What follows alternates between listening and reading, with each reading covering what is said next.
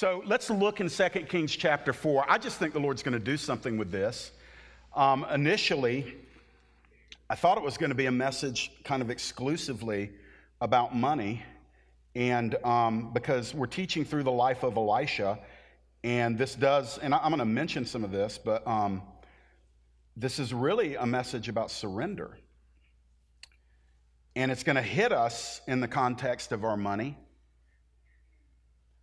In the room right now, there are people on government assistance and millionaires in this room. There are a lot of people that are like right in the middle of those things. And then some that may be on the way to financial wealth, and others that might be just close to needing government assistance. And yet Jesus came after all of us with his glorious gospel, and he made us infinitely wealthy in the things of the Spirit because we are co-heirs with Jesus Christ, the Son of God. It does not get better than that, by the way. Y'all are not hearing me on that one. You are a co-heir with Jesus, and that's not just, yeah, that'll be great when we get to heaven. No, you are a co-heir with Jesus Christ, the Son of God. And that means that there is all sorts of both spiritual wealth, and I do believe, in many cases, material wealth. If that doesn't sit right with you, you need to tear out large chunks of your Bible. Because you are going to find that there are many people that walk the closest with God, that God made super abundantly wealthy. God's not against wealth, nor does he guarantee that we'll be wealthy on earth. But the one thing I do know about this, whether we are impoverished or millionaire status, the same claws from money want to sink into both groups. I know people that have nothing that are more covetous and greedy than people that have everything. I know people that have everything that are more generous, that just give it away, than people that are in the middle income. Your money does not define you. Your money reveals who you are. What you do with money reveals who you are. You don't believe me? Take it up with Jesus, because Jesus said, if you'll follow your heart and your treasure, you'll find they're at the same place. And so I want to go into this today, not really preaching, not trying to we're not going to take up another offering. Some of y'all got your purses up like this. It's okay. It's all right. You got one hand in the air worshiping, the other hand saying, where's my wallet, man? Just relax, okay? This is actually, I believe, going to help some people today. Like, anybody that wants to be helped can get some real help today. I know what time it is. God bless you, workers down in the nursery. Hang in there with us. And if you absolutely have to leave, we got it. But if you can stay, just stay. 2 Kings 4, verse 1. Now the wife of one of the sons of the prophets cried to Elisha. She's crying this out. Your servant, my husband, is dead. And you know that your servant feared the Lord. But the creditor has come to take my 2 children to be his slaves. And Elisha said to her, what shall I do for you? Tell me, what have you in the house? And she said, your servant has nothing in the house except a jar of oil. And Elisha said, go outside, borrow vessels from all your neighbors, empty vessels, and not too few. Then go in and shut the door behind yourself and your sons, and pour into all those vessels. When one is full, set it aside. So she went from him and shut the door behind herself and her sons.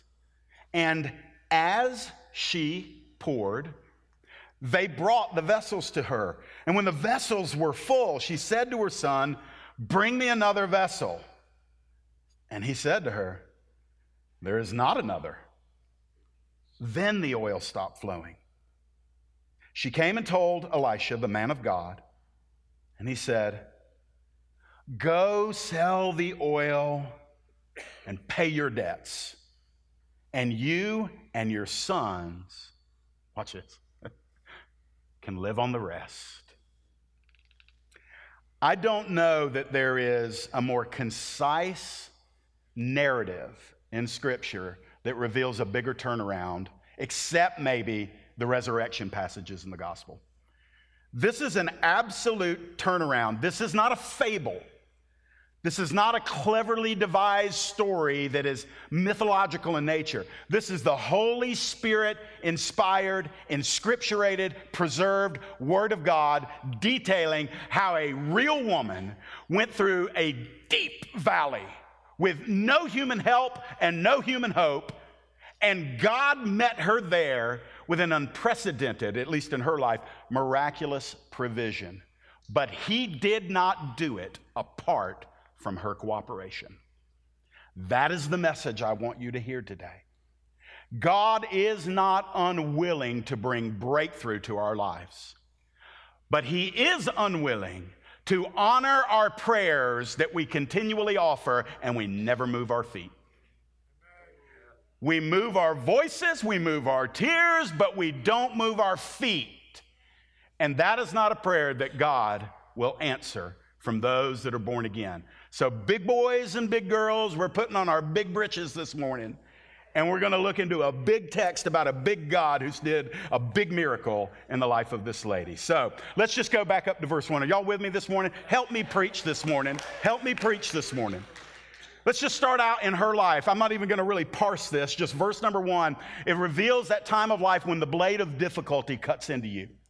And I don't have to ask you if you know about it. I know you know about it because you're alive. You're living on planet Earth. It happens. This was her blade that dug deep. Look at it. The wife of one of the sons of the prophets cries out to Elisha, and here's her cry. Your servant, my husband, is dead. He had just died. And you know that your servant feared the Lord. But the creditor has come to take my 2 children to be his slaves. Now, very quickly here. This is the context of death and loss and ambush. And I find it noteworthy that it happened to a couple that feared the Lord. They aren't pagans. They aren't people that had abandoned God. This was one of the prophets that has been associated with the prophet Elisha. So his life in some way was connected to whatever the move of God was doing there in Israel at that time. And so these were people who were, in our sense of the word, born again, justified, committed unto the Lord. They were living in meager means to the extent that when this husband died, a short time later, there was no ability for the wife and the 2 children to sustain themselves. As a matter of fact, he died and left them debt, or if he died with no debt, she incurred debt by trying to sustain herself, waiting on the Lord. Regardless, there was a debt that could not be paid. And so what was happening? She had lost her husband, and then on the backwash of that, now the creditor was coming. And in those days, when you couldn't pay your bills, but you had children, they would take your children from you. And these were probably not like 5 and 6 years old, but they could have been as young as pre-adolescent. They might have been 10 if they were old enough to go and work in a field or to haul stone or to bring in a harvest. They would take those 2, in this case, these 2 sons, and put them to work until the parallel debt worthy of whatever work he got out of them was paid off, and then they'd be free to go back home. So this woman had lost her husband. She had lost all of her material possessions. She was about to lose her sons. And in that culture, the only hope she had of being sustained were if these 2 boys could grow up and help her. So she was losing her future livelihood. She was losing everything. And she was a God-fearer. She was somebody that loved the Lord. She was somebody who, along with her husband, had in some way served the Lord, and God did not give them immunity from difficulty. You need to hear this with me. I know you already know this, but there's a little nasty slice of Christendom that lies to us and says if you just walk with God and you just live a holy life and you just stay committed and you just pay your tithes and you just do this and you just do this, that none of this stuff will ever find you. Well, I can't think of anybody holier than Jesus Christ, and look what found him on earth. God did not even spare his own son from the reality of struggle, suffering, abandonment, and rejection on planet Earth. And Jesus gave everything. And so the blade of difficulty is going to find you. Now listen, maybe your circumstance isn't parallel to hers, but you have your own burden to bear. And sometimes it hits you really hard in the sector of finance, which typically is the last place the gospel gets to in a person's life. The gospel gets our soul, spirit. The gospel gets our our emotions. The gospel gets our mind. Hallelujah. I hope you're a thinking Christian. Oh, I'm popping. That's either, Lord help me. But the last place the gospel typically gets is our pocketbook, our savings, our checking account, our income. Sometimes it gets there, but it never gets any further into there. Because somebody taught us when we were born again that we now need to give 10%. And we were told and instructed that if we give 10%, then all of our kingdom obligations are fulfilled. And nobody ever pressed us into what the Bible actually says about giving. And so the gospel doesn't always get deeper into our finances. So what's going to happen with this lady? Well, you already know because I read the passage, but let's pretend like we don't have it and let's walk in her sandals for a few moments. So the blade of difficulty can cut you. It cut her. But now let's look at when the voice of hope speaks to you. Go down into verse number 2 with me. I love the fact that she knew where to go. She wanted godly counsel. And so God's spokesman offered possibility to her. Elisha just asked this question. She's pouring her heart out.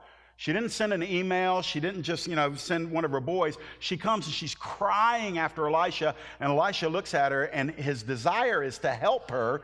But Elisha's not rolling.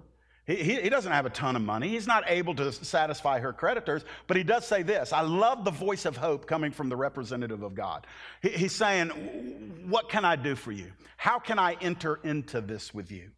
How can I come alongside of you as an advocate or a helper? So in other words, he didn't just shrug it off and give the old, be ye filled and be ye warmed thing that James warned us about. Elisha's like, okay, this is Brother so-and-so's wife, and she's in big trouble. And so immediately, at least she's got an audience with the prophet. Well, go down further into verse number 2. I love the question that he asks her. He's willing to help, but look what he does. He reveals that God's way always faces reality. He says, tell me, lady, tell me, daughter of God, what do you have in the house? Now, this is important. Because when the blade cuts and when you're in deep, and especially if it's in the area of finance or material goods and it feels like the walls are crashing in on you, there's something within our heart that it fixates on what we don't have.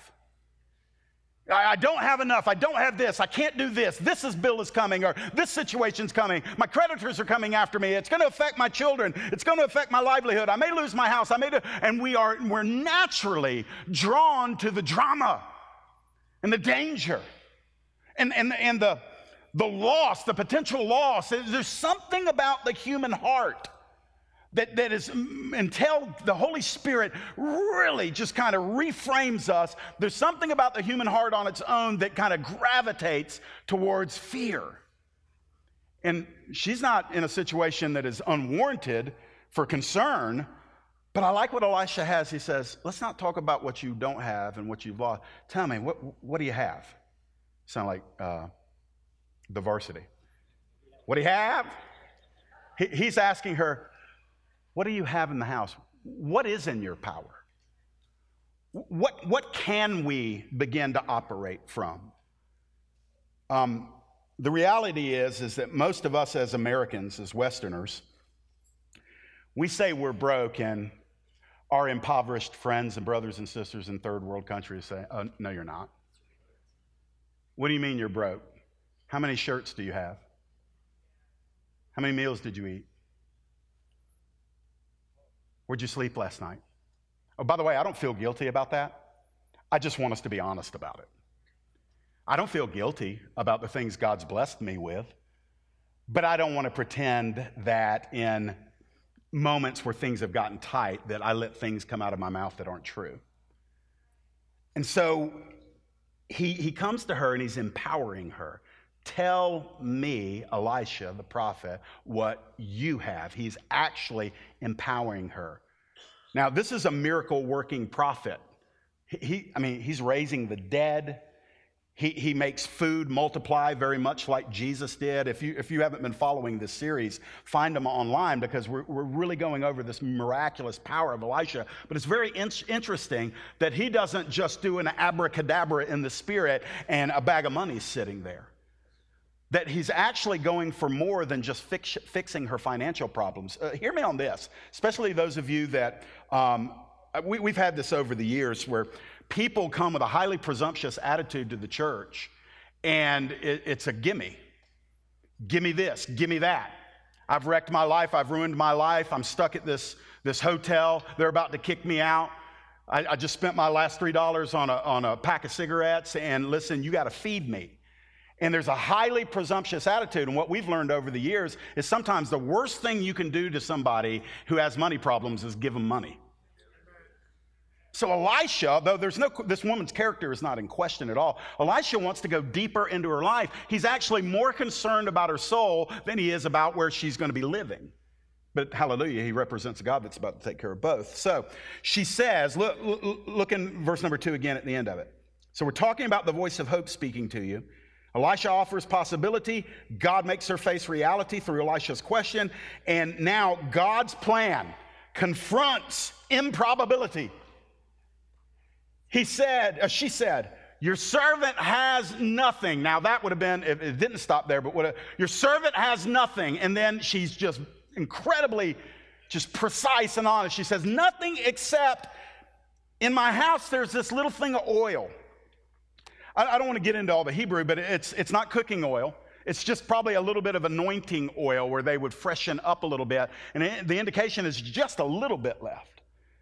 And I believe that she's being actual, factual, and true.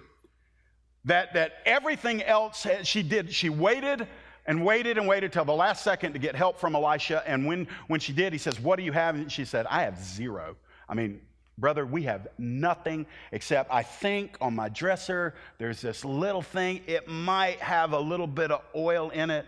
You know, when you got a jar of something in the refrigerator and you get the longest spoon you can and you're doing that and you're just like, okay, that'll do. That's where she was. That's all she had. Her whole life had been reduced to whatever was in that jar. And that was going to be plenty. And let me tell you why. Because she took the very, very little that she had and she surrendered it. She put it in the hands of God, so to speak. I do believe that there are probably people that are listening to this or watching it that you're in a similar situation. You're getting close. And my heart breaks for you. I don't know how you got there. It's really none of my business. But my heart breaks for you. And what's about to happen for this lady is probably going to need to be a bridge that you're going to have to cross if things are going to change. And so let's follow. Let's go a little further with her. The next thing that happens is not compassion, mercy, and rescue. The next thing that happens are steps of obedience are communicated. That's what happens to her.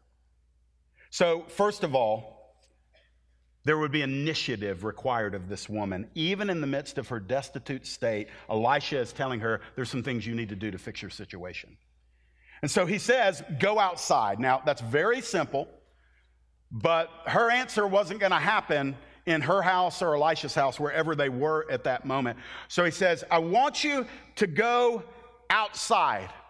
Now, he's talking about literally leaving wherever they were, going outside, because he's about to give her some secondary instructions. But it speaks to me, just that phrase speaks to me. And I think when we're locked into trouble, when we're locked into an impossible situation, when we've got bills that are coming in and nothing to pay for them, and some in the room and some listening or watching are in that state, you that are blessed, you need to remember, not everybody's blessed. Some are paycheck to paycheck and they're 2 paychecks behind. That's happening. And they love the Lord. They may not have had the opportunities you had, or maybe they had the opportunities and they blew them, but that's where they are today. But one of the things that has to happen is we have to, at times, step outside of that problem, take a step back, get out of the problem, take some fresh eyes, and look at it for what it is. And so what Elisha is saying to this woman, I want you to go outside, get away from this moment, get away from the fixation on what you don't have. I want you to go and do something here for a moment. So what was he going to ask her to do? Well, look down at verse number 3 further. He was giving her steps of obedience. The first was take initiative. You have to do something. Stop waiting on somebody else to fix your problem. You take initiative. And it's going to involve humility. Look what he tells her to do. Go borrow vessels. Those are bowls or jars or vials, whatever you want to call it. Go borrow vessels from all of your neighbors. Now, it's a totally different culture. It's 2,800 years ago or so. It's in the Middle East, primitive culture.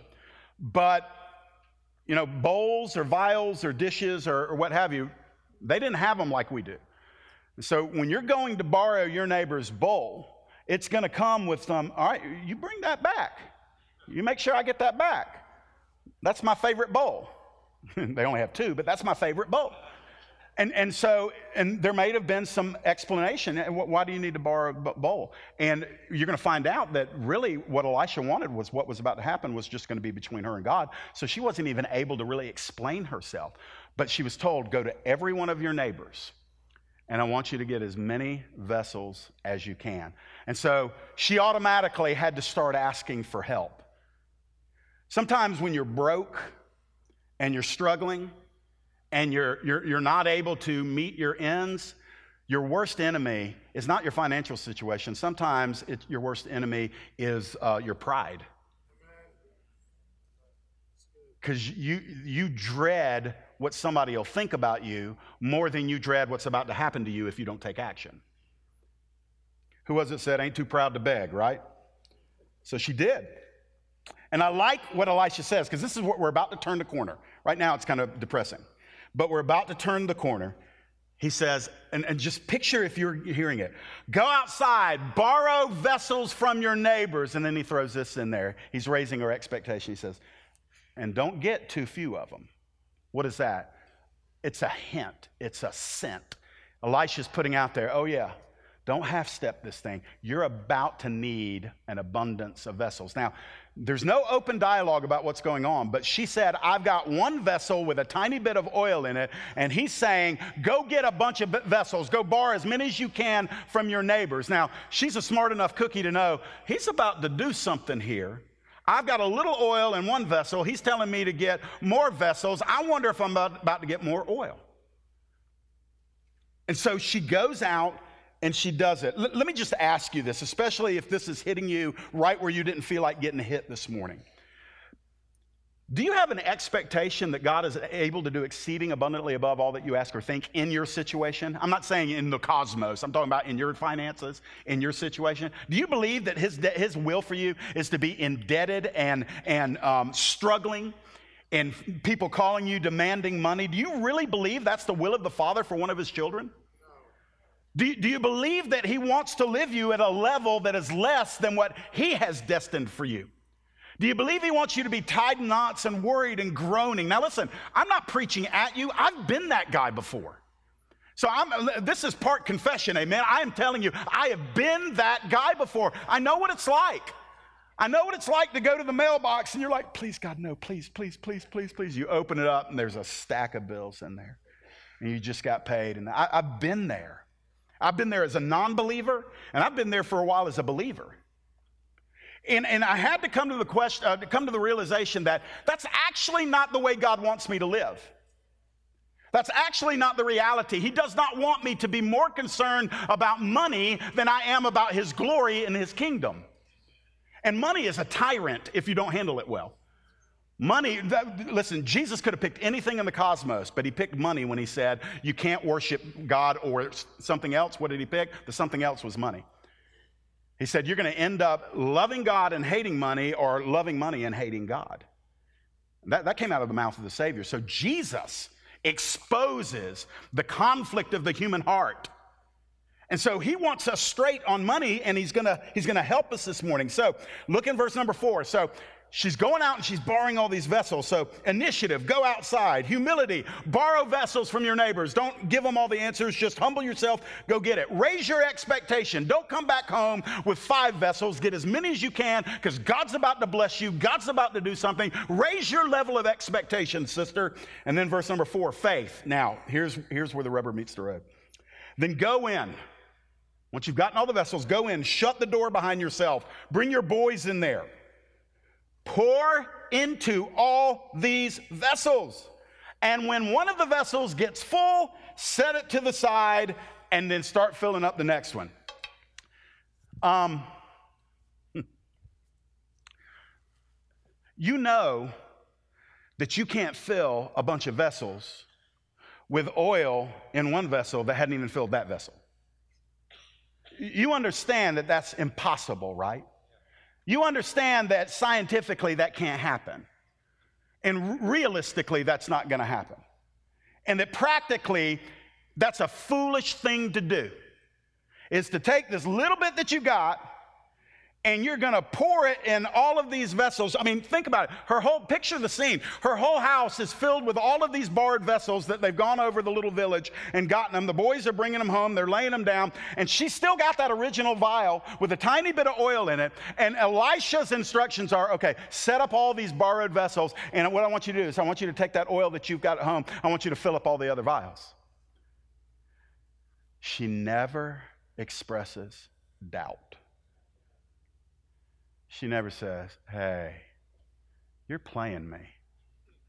You're messing with my head. She never says, Elisha, while my husband was at the school of the prophets, I was down at Georgia Tech, and I have a degree in, for all the techies, I had to pick a school. That was the one I picked. She didn't say that. Matter of fact, it doesn't look like she said anything that's recorded. She just obeyed. She took the little that she had, instead of clinging to it, instead of treasuring it, instead of trying to stretch it out, instead of just hoping that God would do it for her, there were steps of instruction given from the source of spiritual wisdom at that time, the prophet Elisha, and she obeyed. She did the impractical, she did the illogical, and she obeyed something that on paper makes 0 sense. So would it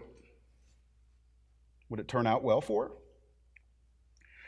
Let me give you this about this faith and about what he told her to do. I do find it noteworthy that Elisha said, I want you to do this behind closed doors. It's a family matter. Get your sons, they can help you. And go and shut your door and pour into all those vessels and just keep going. I want to give you this. Lord, let there be grace on this, please, in Jesus' name. Let there be grace on this. Let there be faith to receive this. When we think of breakthrough, we almost always think of this public explosion, and that's breakthrough. Breakthrough often flows publicly, but its source is always in private.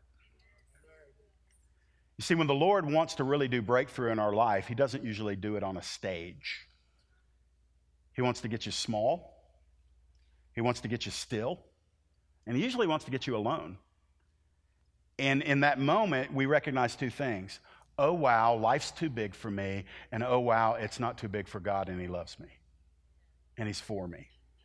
And he's with me. And it wasn't to be put on a parade. Not every miracle is meant to be publicly paraded. This was a miracle that was going to take place in her living room. And the problem was hers alone. And then the solution was going to be privately between her and the Lord. And so we have to go there. So there's a moment in time where this lady and her two boys, I just picture these two boys, 10 years old. They're at a table, mama's sitting down. It's been a season of loss for them. There's been no hope. It just keeps getting worse and worse and worse. But Elisha, the prophet, with this awesome track record in the miraculous, has told them what to do. And I just see the two boys on the other side of the table, and Mama's sitting at the table, and she's got the first 4 vessels there, and she picks up the vessel that she's had, blows the dust off of it. She looks, she can just see a tiny bit of oil. She looks at the boys. Maybe she offers a prayer. Jesus said, when it's time for you to pray, go in your closet, shut the door. Elisha told her, when it's time for you to get the oil, go into your house, shut the door. And so she takes, and she said, here we go, boys. Father Yahweh, help us. And it starts flowing. And it starts flowing. Maybe she spills a little. She's like, oh, we need to be careful. And then she's like, maybe we don't. And that one fills up, and she says, Johann, go take that and put it over there. Philemon, no, that's a Greek name, sorry.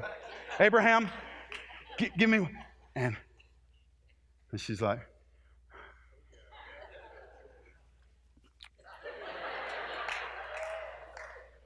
and she said, that's anointing oil. I shouldn't have done that. Now, I'm having a little fun here because this something like this happened. I don't know exactly how it was. What I want to do is I want to demystify our approach to the scriptures where we make this some foggy, ethereal story that happened. And no, it's a real mom who went to a real funeral, buried a real husband that she loved, was in real debt, was about to lose 2 very real sons to a really intense creditor, and she was experiencing a real miracle right there in front of her eyes. And she was obeying real instructions that make no sense on paper. So we'll get down to the end of it. I'm so glad you hung out. Here we go. Verses. Where's my glasses? Yeah. Woo! Y'all thought I was dancing.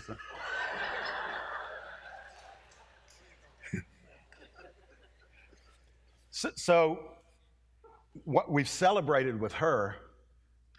But I want to talk about us. Because I'm going to tell you something. There's some really high volumes of kingdom oil that God wants to pour forth. For you, in you, through you. I promise you that. There are some things maybe I've said today that I'm not 100% convinced of. Maybe I'm working through them. But what I just said, I'm absolutely convinced of. This is a day where God He's going to do it. The question is, do you want in on it? He wants to pour it out on you. He's going to pour it out for you, in you, through you. He's just waiting for you to say, I'm the vessel, here I am. So this is last couple of verses, when the time for action finds you. So we've got to enter into this process via obedience. So she went from Elisha, shut the door behind herself and her sons. We've already covered that. She obeyed. Say that with me, obedience. Listen, he still blesses it. And he never blesses disobedience. He just doesn't. It would make him a hypocrite, and if he was a hypocrite, he couldn't be God. So God won't bless hypocrisy in our lives. It doesn't mean he won't be merciful or compassionate to us, but he won't bless it. I want God's blessing on your finances. I want it on mine. Unfortunately, we live in a society and a culture and a generation where, quite honestly, you can make a ton of money without God's blessing. Just because you have a lot of money doesn't mean God's blessed you. Listen, I mean, I don't want to have to cite specific cases, but look out in our culture and famous people that they're loaded, but everything that pours forth from their life is kind of anti-God. In the very strictest sense, God hasn't blessed them. But isn't it amazing that he has made mankind, men and women, that we have the genius to be able to understand a system, commit to a system, excel in a system, and profit in a system. And we can actually do that without necessarily being actively blessed by him. I don't want that. The scriptures speak volumes about the reality that it's so much better for you to be living in a meager circumstance with the blessing of God than to be living in an exponentially wealthy circumstance devoid of the blessing of God. I want you to be blessed. And I don't want any of us to come up short from the full blessing of God. This is attached to how you view God's heart. If you grew up with a stingy parent, then you probably have a hard time receiving affirmation that God's really happy to bless you. And if you grew up in a very religious culture where you were told over and over again that to be spiritual means to look miserable, to try to look sick if you can, to never have nice things, never want nice things. And if nice things ever find you, beware. It's a religious system. And you cannot prove that by Scripture. I can prove the opposite to you. Paul put it this way, and this is the best way. This is where we got to go. I have learned in whatever state I am in, therewith to be content. I know how to be abased. I know how to abound. Paul said the goal is not to have and to hold. The goal is to cultivate contentment no matter what I have or what I don't have. But Paul did say, I know how to abound. The Apostle Paul said that. So there were seasons where Paul had it good. And he didn't make any apologies for it. Why? Because it was evidence of God's blessing on his life for him. So we've got to enter into this process. So there's times where we've got to shut the door and think about this. She gets alone with her boys, and they're shutting everything out, and it illustrates a moment of action and contemplation where you're shutting out everything else and saying, we are in the midst of something that I don't think God wants us to continue in. Shut every other voice out. Father, speak. Speak, Lord, I want to obey. Now, we've got to remain committed to the process via trust. It's easy to enter into a process, but how many of you know the process can get long? That's illustrated by her pouring. Says, as the boys brought her the vessel, she kept pouring into them. And she gets down to this last one, it's full. I mean, every single vessel was filled. She started out with a drip. And now they're running out of shelf space. I mean, it's everywhere. And she says, Johan, bring me another bottle. You're like, Mom, we've used them all. And that's when the oil stopped. Now, there's nothing wrong with that. I've read commentators that said, bless God, she didn't have enough faith. Should have been more vessels. And they're criticizing this woman. I mean, I'm like, some people just can't be happy with anything, including a miracle. And so they fill, everything they surrendered got filled. I want you to hear that. Everything we surrender will be filled. Everything we surrender will be filled. That is a kingdom principle. When we lay it down at his feet, he fulfills his intentions for that. That is the heart of Father God. When we hold it and we don't trust and we think we can do better without it, he doesn't quit loving us. I do believe it saddens his heart, but because we've somehow convinced ourselves that it's better in our hands than in his. And she just took a drop by faith, poured it out, and filled up every surrendered thing that she could pour it into. There is a process. When it comes to giving, when it comes to honoring God with your finances, when it comes to being faithful in giving, you have to stick with it.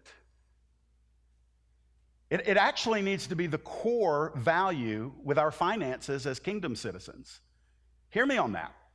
As kingdom citizens, everything else we do with our money orbits around our kingdom opportunities and commitments. So and young people, you hear me on this. When you're thinking about buying a car or buying a house or making a large purchase, the very first question you have to ask is, can I do that and still faithfully sow into the kingdom? You say, Jeff, that's just radical. No, it's not. It's not. It only feels radical because nobody does it. It's not radical. It's normal. And so literally, and you say, well, Jeff, I don't know about that. Well, I'm trying to wean myself off of the imaginary arguer. So maybe somebody's saying this in their hearts. The human heart might say, I'm not sure I believe in that. Then you'll probably never be consistently faithful. For some of you, you were taught years ago 10%, and you never asked God if that was enough. You never asked him because somebody told you 10%. You looked around, put your finger to the wind. That's the wind that was blowing and where you were trained, and 10%. And you never made it personal. You never asked God, what do you want me to give? Can I say this? Some of you choke at the idea of 10%. You're like, ah! It's like swallowing a horse pill of reality. Listen, I don't preach the tithe because I don't think it's enough. I don't think a percentage gives adequate kingdom expression to the gratitude that ought to be in our hearts. I just don't see how we can do that.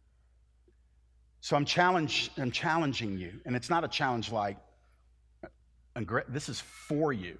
This is for your faith. Some of you that have never tithed, can I put on the mantle of Elisha as he spoke to her, and he said, go outside, get your vessels, pour out the tiny bit that you've got that you don't think you can afford to lose, and watch what happens. Some of you need to hear that. You need to go ahead and take that little thing in the corner of the bottle. It's your last little bit. You don't know how you're going to make it without it. Just start pouring it out in faith. Just start being obedient. Watch what happens. Watch what happens. I can tell you beyond a shadow of a doubt, God will bless the person who faithfully and generously crosses that line and says, from this point forward, the most I'll ever operate with in my life for my discretionary finances will be 90%. Just watch what happens. When I got saved, I may only end up with 5 of y'all left by the end of this, but just hang tight. When I got saved, for you that don't know, I was saved out of a life where 90% of my income was spent the day after I got it at whatever bar was closest to my house. I'm not exaggerating. Daniel, you know. We used to do that together. And you get paid, it was payday, and you wake up Saturday morning, and it's gone. So when I got saved, I knew what it was like to be broke, but all of a sudden I got saved, and I wasn't drinking anymore. And I wasn't partying anymore.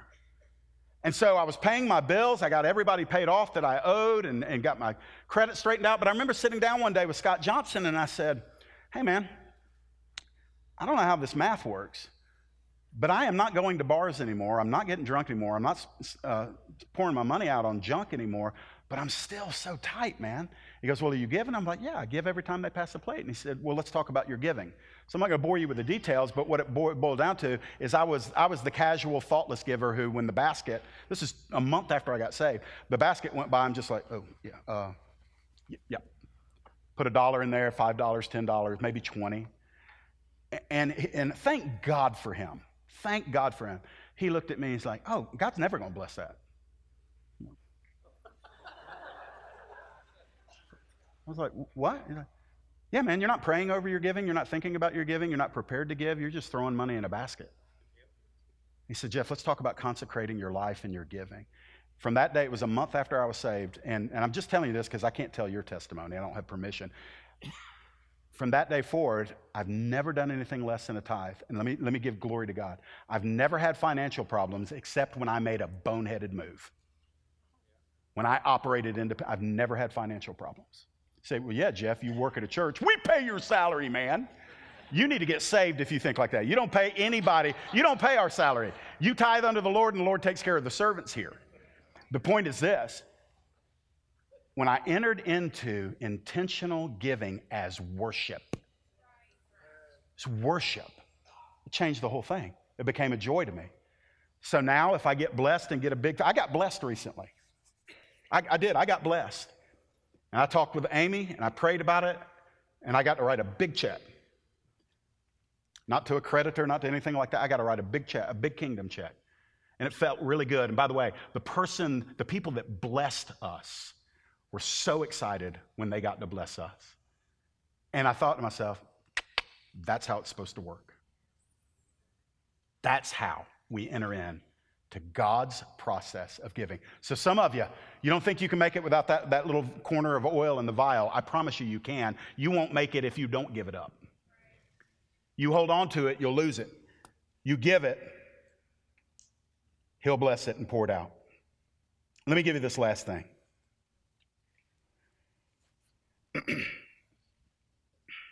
Verses 6 down through the end. I just want to tell you, God's going to honor the process via love. He loves you too much to let you trust in your money. He can't be a good father and let you trust in anything other than him. He can't. He doesn't even want to share that trust. He wants you to appreciate what he's given you, but he never wants you to hold on to it as if it was more important than his heart toward you. And so in verse number 6, she comes to Elisha, verse 7, and she says, we're out of vessels. He said, you don't need any more. Go sell the oil and pay your debts, and you and your sons can live on the rest. I love Elisha. He's becoming like my best buddy. I used to want to go chase Paul down when I get to heaven. There'll be too long of a line around Paul. I'm going to go find Elisha because the touch of God on his life. She comes to him. All that stuff's in her house. He hasn't been in there. And she says, the oil stopped flowing. We filled up everything. Word of knowledge. He's like, yeah, go sell it all. That'll be plenty to take care of your debts. And by the way, you're taken care of from this point forward. Go live on everything else. He knew the heart of God. He knew that if she gave that little thing of oil, God was going to take care of her debts and God was going to take care of her future. And so he just speaks that over her life.